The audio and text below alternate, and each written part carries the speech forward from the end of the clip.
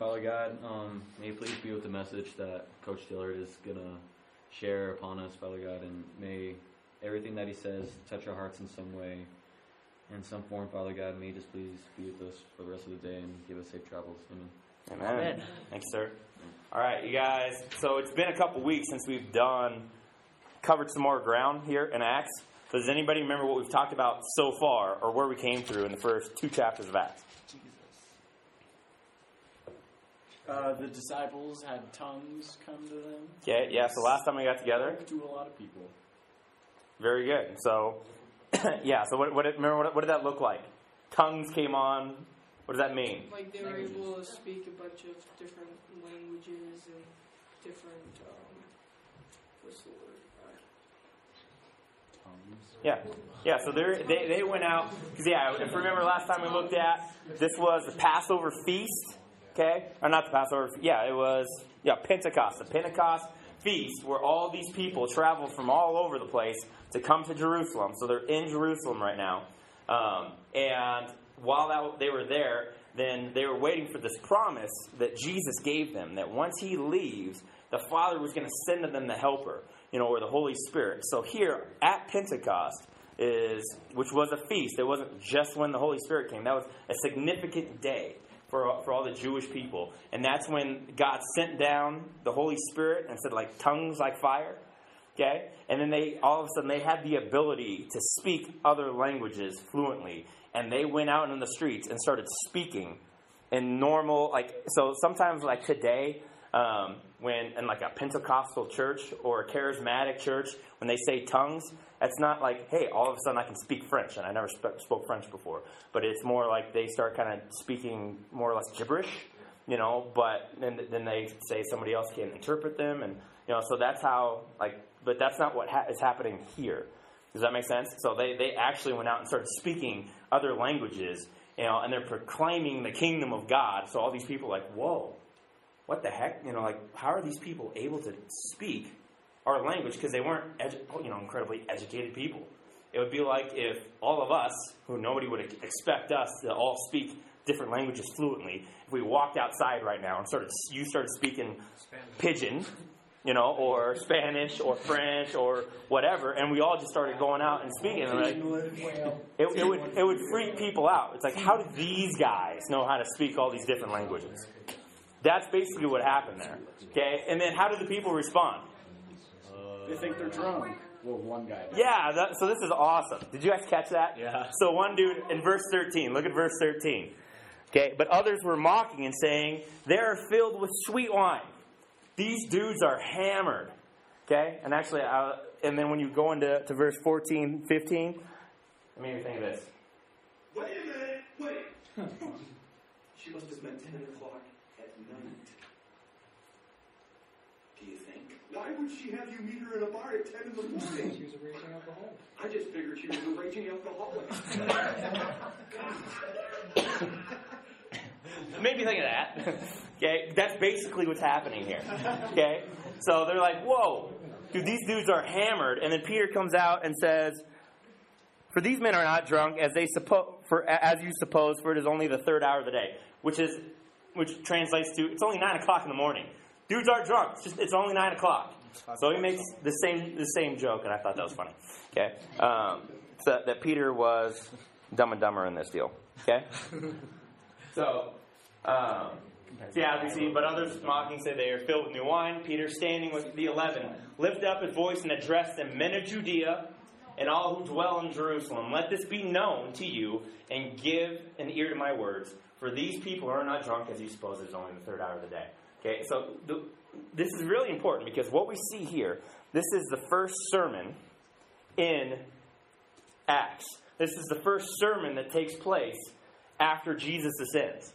So Jesus gone, right? And Holy Spirit comes. Now, there's some interesting things about Peter. So if you remember, Acts is also a sequel to what book? Luke, okay? So when we look back in Luke, then we see the story of Jesus and his ministry, calling the disciples. Remember, we looked at the discipleship, development plan the first week, and how Jesus was preparing them for him to ascend. Okay? So right here we see Peter now, where he's being bold. He's out in the streets, and he's claiming the kingdom. But what do you remember about Peter from before? Anybody remember any characteristics of Peter in Matthew, Mark, or Luke, or John? Rosie? Was he the one who was killing Christians, or? No, that's a different guy. We haven't got to him yet. I think he was the one who denied Jesus. Yep, so he denied Jesus. Okay? He was the one, remember, you will deny me 3 times. Okay? So that was Peter. Was he the one the walked on water, didn't trust Jesus?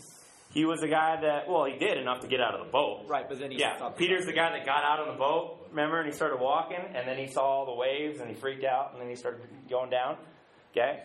Peter was the guy that did a lot of stupid stuff. He was constantly putting his foot in his mouth. He's always just kind of jumping out there, and just saying dumb stuff. He also, what else did he do? Oh, he was the guy when they came to get Jesus in the Garden of Gethsemane. Remember that? And he cut the Roman's guard. Took out a sword, chopped the dude's ear off. Okay, that was Peter. Okay, so Peter, and actually we also see this, that his name wasn't always Peter. Jesus gave him the name Peter. Remember, his name was Simon Peter. Before, his name was Simon. Okay, anybody know what Peter meant, what the name actually meant, why that was significant, why Jesus gave it to him? So the name Peter, or Cephas, meant the rock. It's like a nickname.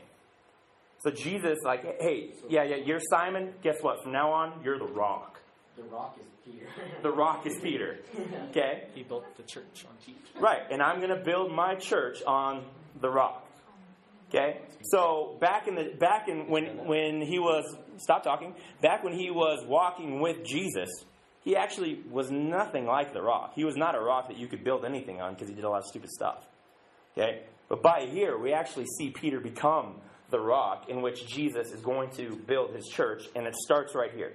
So just the transformation that you see in Peter from when you first meet him at the beginning of the Gospels to right now is incredible. And that alone is a sign of, how does that happen other than Jesus?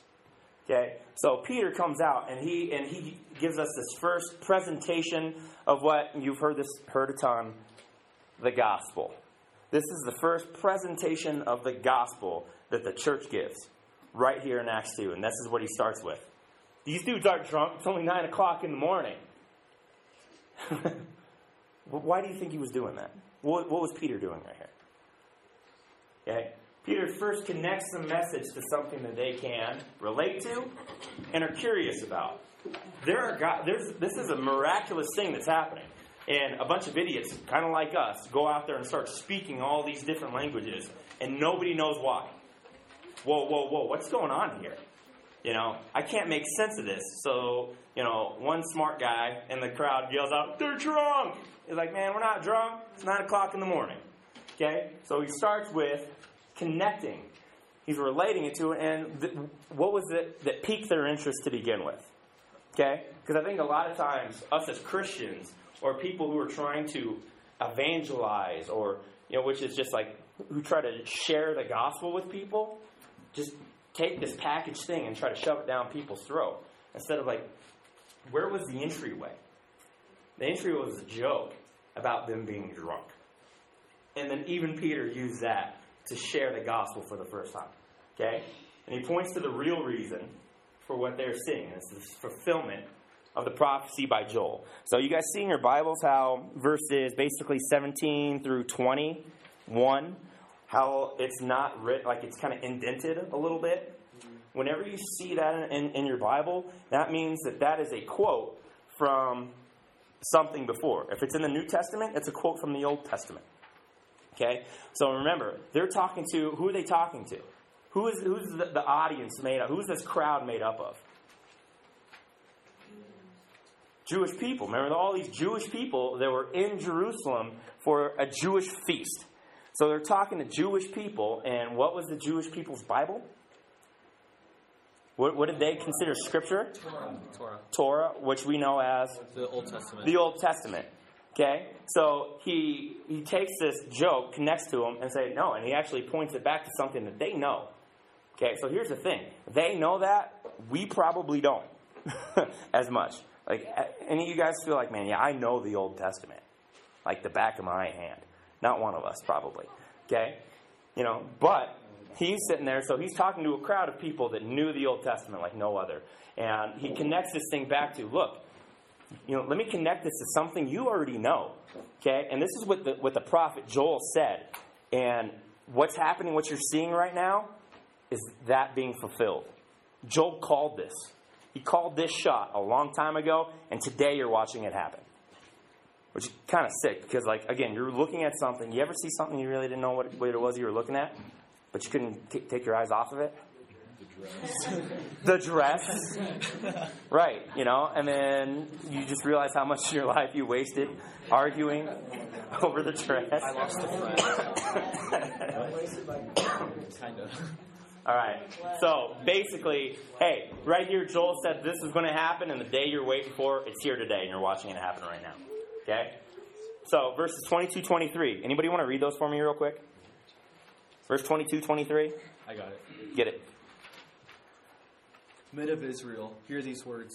Jesus is Nazareth, a man attested to you by God with mighty works and wonders and signs that God did through him in your midst. As you yourselves know, this Jesus delivered up, according to the definite plan and foreknowledge of God, you crucified and killed by the hands of lawless men. Dang. Okay. So that's a way to win over the crowd right there. Okay. So we see, okay, verse 22, Jesus' miracles. Okay. So he points first to Jesus' miracles and the things that he did. Because a lot of those people were aware of it. And the guys that Peter and the apostles, or the brethren, they watched it happen. Okay? So he talks about these miracles that, hey, the miracles that we just saw, it's evidence that he was sent by God. Okay? That this guy wasn't a normal, ordinary guy. This guy was sent by God, which is how he was able to do things that, again, like what you're watching right now, we couldn't explain. Okay? Then verse 23, he gets into, and he talks about Jesus' death, but who does he blame it on? There's two people. Okay, somebody's reading the back. Flip it over. We're not even on the back yet, bro. He's sitting there just looking at the answers. Do I got to take the answers off? Okay, yeah. He's blaming, first of all, the audience. The people that are listening. Yeah, Jesus was crucified. You guys remember when Jesus was crucified? Who did that? Oh, yeah, it was you guys. Okay, so he blames the people. But what else does he say in this? Lawless men. Jesus. 23. This man delivered over by the predetermined plan and foreknowledge of God. It's God's plan. So here we see actually this interesting thing of, you ever kind of wrestle with this? What's God's plan and what's just human choices? Right? You ever wonder about that? Okay, how human choices led Judas to sell out Jesus, that led Pilate and the people to call Jesus to be crucified. So the people called for Jesus' crucifixion, even though Pilate was like, man, I don't want to have anything to do with this. This guy's done nothing wrong. But if you guys want to kill him, go for it. And that's what happened. Right? So, the people were responsible for Jesus dying. But that had to happen. Right? So here's kind of what we see we see this with the story of Joseph. When he talks to his brothers, remember how his brothers did the same thing, sold out Joseph. You know, what you meant for evil, God meant for good. Okay? So Joseph, back in the Old Testament, was this type of Jesus that was pointing to Jesus. In the same way Joseph was going to get sold out, and God was going to use that for good, Jesus was going to get sold out by evil people, but God was still going to use that for good. Okay? So he's connecting these dots between, hey, and we're actually going to see this some more as we walk throughout Acts, and it gets kind of cool. Okay? Then verse 24 through 32. Okay? He starts talking about the resurrection and how Jesus rise from the dead. Okay, Peter refers to David's prediction of a resurrection and the impossibility. Hold on. First look at this. So you see 24 through 32. And 25. Again, you see those, that indented part, 25, 6, 7, and 8. Okay? That's something that David said in the Psalms. Okay, so now he's quoting David, and the Jewish people thought a lot of David, right? What's the symbol for, the Jewish symbol? Star of David. The Star of David. Okay, so David was a huge deal. So he goes and he quotes David, okay, saying that, first of all, in that section right there in Psalms, that it is the impossibility that the Holy One will decay. You guys see where that is? Verse 27. Because you will not abandon my soul to Hades, nor allow your Holy One to undergo decay. So David is saying this, and he's saying this, and it looks like it's about himself, doesn't it? Right? Because you will not abandon my soul to Hades, nor allow your Holy One to undergo decay. You have been made known to be the ways of life. You will make me full of gladness with your presence. So it's weird. So the Jewish people knew this. They knew this was David talking, and David seems to be talking about himself. But what's the issue about David saying, hey, you're not going to allow me to undergo decay? He was never resurrected. And then he actually says that. Okay, brethren, I may confidently say to you, regarding the patriarch David, that he both died and was buried, and his tomb is with us today. He died, we buried him, and he's still there. He's still there, he hasn't come up. But you know what? We watched Jesus do it. So we know that this scripture that David was talking about wasn't about David. It was about Jesus. So now imagine the way these Jewish people are thinking, like, whoa. I thought he was talking about, were they waiting? Which I'm kind of curious. I don't know because I'm not Jewish. It was like, were they waiting for David to rise because of this? When Jesus just did it? You know what I'm saying? Like, think about things that you absolutely know. What are things that you bank on and that you know to be true, but you feel like you know it so well, and then it comes out, it's like, oh, well, I've been looking at this thing all wrong the whole time. Have you ever had that happen before? Mm-hmm. Really? In what way? I don't know. I forget. I just remember as I had a different perspective on something, and that perspective made me lead off a different path. And everybody else was like telling me, "Hey, this is the right thing. This is what you have to do." I was like, "No, I have to do something else." And then later on, I found out that I was wrong. I just had this sinking feeling of kind of like guilty. Yeah, like, oh gosh, I've been going about this all wrong. Yeah. How about this one for you? Okay, you guys go to Valor. Okay, you're at a Christian school in a Christian environment all the time. Okay, man, all I got to do is not say bad words, not let anybody see me drink, not let anybody see me do bad things. You know, all I got to do is walk, talk, and act a certain way, and then I'm doing everything right. And if I just go to church on Sunday, or if I just do all and we buy this lie that that's what it's all about. When the fact is, if you actually get what it's all about, you probably do some of those things. But you can also do those things and miss the entire point. So for what these Jewish people are saying right now is like, whoa, I've known this to be true my whole life, and you're telling me that it's actually about Jesus. Just like I'm telling you that all of those things, you may have known that your whole life, but I'm telling you it's actually about Jesus. Okay, let's keep going. Okay, then he talks about this exaltation in verses 33 through 35. Okay, which again, you see that in verse 34 and 35. What do you see again? Another more indents. Okay, again, talking about David. Okay, so again, he refers to David, who predicted that the Lord would be exalted to God's right hand. Also, could not have been about himself, because he never ascended. Right? We never saw David ascend. Okay, we never saw David. Just like the apostles sat there and watched Jesus ascend into heaven. Remember, they're just standing there waiting for him to come back down. Okay, David never did that. But David talked about that happening. He said, "The Lord said to my Lord, sit at my right hand, and until I make your enemies a footstool to your feet." Okay? So David said that. the Lord said to my Lord. The Lord said to my Lord suggests God said to Jesus. David calls Jesus my Lord. The Lord God said to my Lord Jesus, you will sit at my right hand, and I will make your enemies a footstool to your feet. David called that. Again, they didn't know what that was about until Peter gets to tell them right now.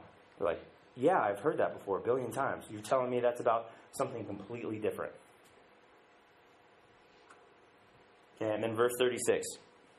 Verse 36 says, therefore let all the house of Israel know for certain that God has made him both Lord and Christ, as Jesus who you crucified. The guy that you crucified was both, that God made him both Lord and Christ. Okay? So the Lord talks about the reign of Jesus, or his sovereign kingship, meaning he's over all things. Okay? God exalted him to the right hand, where he is sovereign and he is Lord over all things. Okay, so we know him as Lord. Remember we talked about this last fall? Remember in the Well-Coached series? Okay, the difference between Jesus as Lord and Jesus as Savior. How quick we are to accept him as Jesus as Savior, but we just totally ignore him as Lord.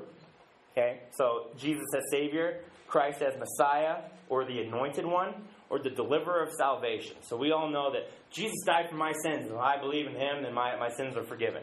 Okay, so everybody wants to be forgiven, but you cannot separate Jesus as Savior from Jesus as Lord, meaning whatever it is that he asks you to do, you do. And remember we talked about the irony of this is, when we try to take Jesus as Savior, he's saving us. What is he saving us from? Death. And what's the root? Death, it comes through sin, and the root of all sin is pride. Okay? Pride is just me exalting myself to the level of God. Remember, God's here, and we're here. And Jesus was God. Remember, and he's like, even though he didn't count equality with God as something to be grasped, he humbled himself below God. We're down here. Then he humbled himself below us by taking our death on a cross for us so that we didn't have to. So he humbled himself way down here so that God exalted him as the name above all names, in which every knee will bow and every tongue will confess Jesus as what? Lord. Lord. Okay? So what he saved us from is us being the Lord of our own life. So we can't say Jesus is my Savior and still walk like we're the Lord of our own life, because that's what he supposedly saved us from. So if he didn't save us from that, did he save us at all? The only way we know Jesus saved us, know him as Savior, is when we also know Jesus as Lord. And right here, verse 36, he calls it, right here, therefore let the house of Israel, hey, Jewish people, know this. God made Jesus both Lord and Christ. He made him the Savior, and he made him the Lord. Whether you like it or not. That's what happened. Okay? Then verse 37 and 40. Now when they heard this, they were pierced to the heart, and said to Peter and the rest of the apostles, they say this, brethren, what shall we do? Great. This is awesome. You're telling me everything that I've known was actually about Jesus. Now what am I supposed to do? It's a valid question. Anybody ever wonder that yourself? Okay? You've been, all this stuff has been thrown at you so much. And here's the really sad part that I think that wrongly we hear a lot, where this has been presented to you. This is awesome. Great, I'm in. What am I supposed to do now? Oh, come back next week and bring a friend.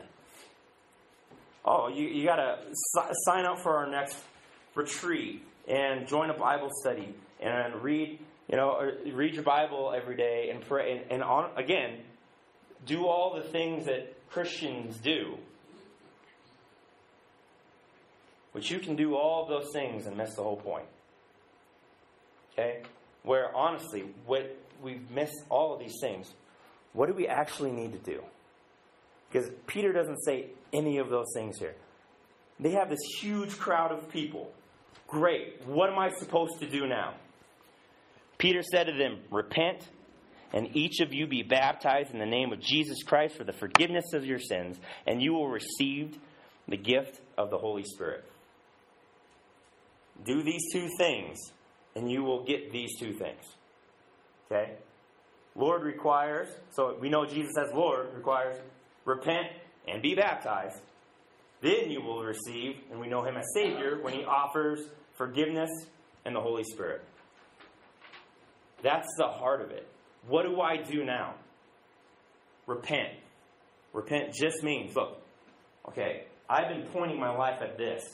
Repent means to turn away from it, to point my life at God's will instead of my will. Because those are ultimately the two decisions that we're wrestling with. Not just once in your lifetime, but minute by minute and moment by moment of your entire life. You're faced with, okay, am I going to do just whatever I feel like doing and be Lord of my own life? Or am I going to turn away from that and point my life towards God's will? That's not a one-time decision. That's an everyday, every moment decision. So hear me in this. Okay, and seriously, look right at me. Because you got to hear this. That being a Christian isn't the absence of mistakes. He didn't say, okay, great, Peter, what do we do now? Be perfect. Never make a mistake. That's not what he said. He said repent. That's an ongoing thing. You're going to make mistakes, but the biggest deal, and you know this as athletes, you know this as baseball players, that you're never going to be okay with mistakes. The second you know you cannot play this game without making mistakes. You can't do it. But you never become okay with it. Like, man, I know I'm going to make a mistake, but I'm going to turn from that every day, every time that I can. I don't want to make the same mistake over and over and over again. You want to make adjustments. So you as baseball players have walked out what it means to live a repentant life more than maybe anybody. Because you've been faced with failure so much, and you know that you're not a failure just because you failed. You know what I'm saying? Repentance is something that you do all the time, and that's not oh man, I can't believe I just made a mistake. And now then you start questioning, man, I'm not perfect, or maybe the church expects me to be perfect, or the school, or nobody expects you to be perfect. But what we want to see you do is repent. We actually just saw this week in Josh Hamilton. Okay, Josh Hamilton relapsed and got caught. Well, actually, he didn't get caught. He came out and it's known that he did at least cocaine, and he's suspended. Okay, which is relapsing of something, a failure or a mistake that we know that he's made before. Anybody know how that came out? Anybody know how Major League Baseball found out that Josh Hamilton relapsed on cocaine? Didn't Josh Hamilton come on and say? Josh Hamilton told him. Josh Hamilton, and you know him to be a believer, because he relapsed, does that make him less of a believer? No. Dude came out and said, hey, nobody caught him in that. He came out and just flat admitted it because he knew what happened, and he admitted it, and he's trying to turn away from it. If he didn't want anybody to find out, then he probably would try to hide it. Okay? And that's this lie that we believe. That's like, oh man, if people knew about my sin, then they would call me a phony. No. Your sin is not what separated you from God, but until God perfects you at the second coming, you're just going to have to repent from it every day and hope that you don't make the same mistakes over and over and over again. Now, if Josh Hamilton comes out every day and says, hey, I did coke again, that's an issue. But he wanted to kill that. So he came out and he admitted to it. He's going to take the punishment, and he's going to live his life with this transparency. Okay? And actually, I believe this. I think he's lucky that he can't do anything without people looking at him. Okay? We would be so lucky. If people were watching your life that closely, that I don't want to get caught I want to just be flat open with it. Look, I made a mistake, and I don't want to do it again. By admitting those failures, you're able to separate yourself from the sin so that you can turn away from it. But the second you try to hide it so nobody sees it, man, that's not a repentant life. Okay? Great, Peter, what do we do? Repent and be baptized. Okay, now I want you guys to understand this. when he's talking about baptism, it's not just the act of being dunked in water or sprinkled or any of it. What he's saying, baptism ultimately is a sacrament, which means it's an outward expression of an inward experience. So what he's saying is, repent and proclaim publicly for everyone to see and for everyone to know, hey, that's not me anymore. Baptism, actually, literally, when you get dunked and come out, is a powerful representation of when I am buried with Christ and I am rising to new life. And I am, the old is gone, the new is here. I am a new creation. The life that I now live is a repentant life where I'm trying to follow Jesus, not trying to follow my own will. That's what baptism is. So don't think that, oh, well, I got baptized as a kid, so I'm good. Or I raised my hand one time, or whatever that is. That's not what he's talking about. Is that I want to live a repentant life where I am just publicly saying, this is what I'm about. Okay? And by the way, if you have not actually literally been baptized, that's not what saves you. But that's something that the community that walks with you, or the brethren, or the brotherhood, that they get to be with you, stand around you as you make that public proclamation that this is what my life is now about. Okay? So if any of you have not actually gone through that literal baptism and you want to know more, come talk to us and we can figure something out. Okay? And if those two things happen, then we get forgiveness, spelled with 2 S's, and the Holy Spirit. Okay? So that's what you get. It's not you get this really easy, super, cush life. It's not like that God wants to bless you. Okay? It's not that you're going to get everything that you want in life. No, you will get forgiveness and you will get the Holy Spirit. And with those two things, there's nothing that you can't endure in this life. There's nothing that can, life can absolutely suck, and we're actually going to see some of that as we continue on through Acts, that the path that the Brotherhood had wasn't easy. They faced a lot of adversity, but with forgiveness and the Holy Spirit, there wasn't anything they couldn't overcome. And we get to see some of those things in the coming weeks. Okay, and the response to the message, there are 3,000 people baptized and added to their number that day. 3,000 people. That's a pretty good day. Okay. So, looking back, this is basically what we see. Let me go ahead. Okay. So, remember, he started with a joke and connected it to something that they knew. And then he made sense of it. He connected, this is what you know, and this is what this is really about. Okay. So, how are we doing on? Man, it is 6 o'clock already. Okay. I want to say this. So, for example, real quickly, something that all of us as baseball players, hopefully, that you should be just deathly afraid of is we got me and McNary have this cool little zipper on our elbow. Okay? So you're better off if you don't get one. Okay? Okay, it's from Tommy John surgery. Where does Tommy John surgery come from? Okay? And actually, this is really cool. You know the crossover symmetry bands that we do? Okay? So one time I got to go and Dugan, who owns the company, and I got to go see his setup, and he was sitting there and he's explaining to me the importance of crossover symmetry and what that's trying to do. Okay, so you guys know you have your shoulder blade right here? If you do this, how many of your shoulder blades just flare out and wing out?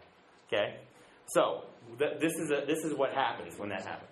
Okay, so if your shoulder blade flares out when you throw, this flares out, your shoulder rotates forward, which causes impingement and puts a whole lot of pressure on your elbow. So when I had Tommy John surgery, I did no rehab on my actual elbow. All of it was on my scapula to get my scapula in place. But he said this, because here's this lie that I believe, but I threw hard. I threw really hard. But if my scapula was winging out, he said it was like putting a cannon in and trying to fire a cannon out of a canoe. So even though you think it's going hard, you can throw way harder if it were on solid rock. Okay? And you're setting yourself up to where you're going to get hurt at some point. Okay? Until I did. So what happens was, can you imagine if that thing was on solid rock? When you throw, that scapula doesn't move at all. Okay? So as baseball players, we should understand, if you throw a baseball, unless you're a DH, you're going to want to have that thing in place. That is in your best interest. So what's something that we should know and understand is this, that, okay, cool, we know that now we understand this concept of my scapula. But what that's really pointing to is the same thing that Jesus talks about in Matthew 7. There's a man who builds his house on the rock, a man who's built his house on the sand. Both of them look good until it rains. And by the way, it's going to rain at some point. And when the house built on the rock rains, it was fine. When the house built on sand, it washed away and it came down, and great was its fall. Okay? Which is represented in this nice little scar right here. So when you build your life on truth, there is power to it.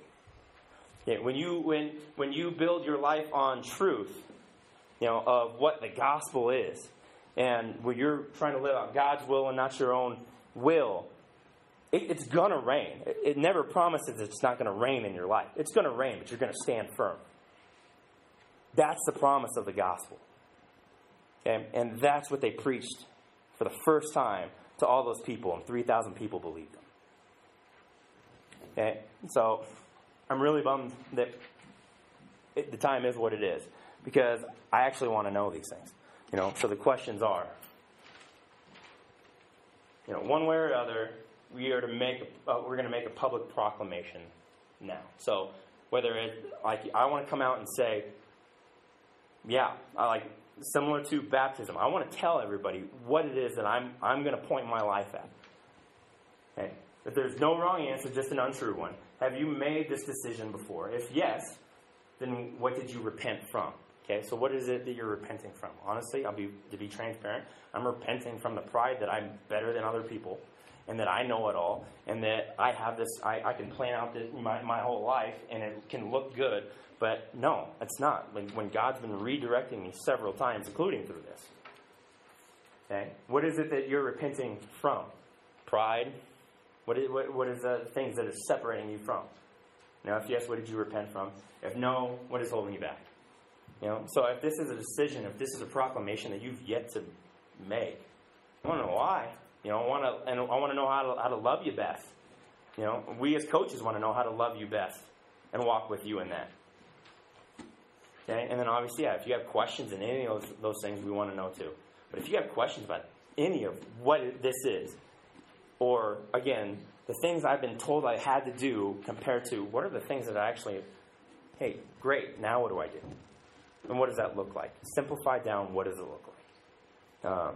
So we are out of time, so I'm going to let you go. But if you have any of these things on your mind, please don't leave. Okay, if you have any questions, don't leave without asking them. Sound good? All right, let's pray real quick.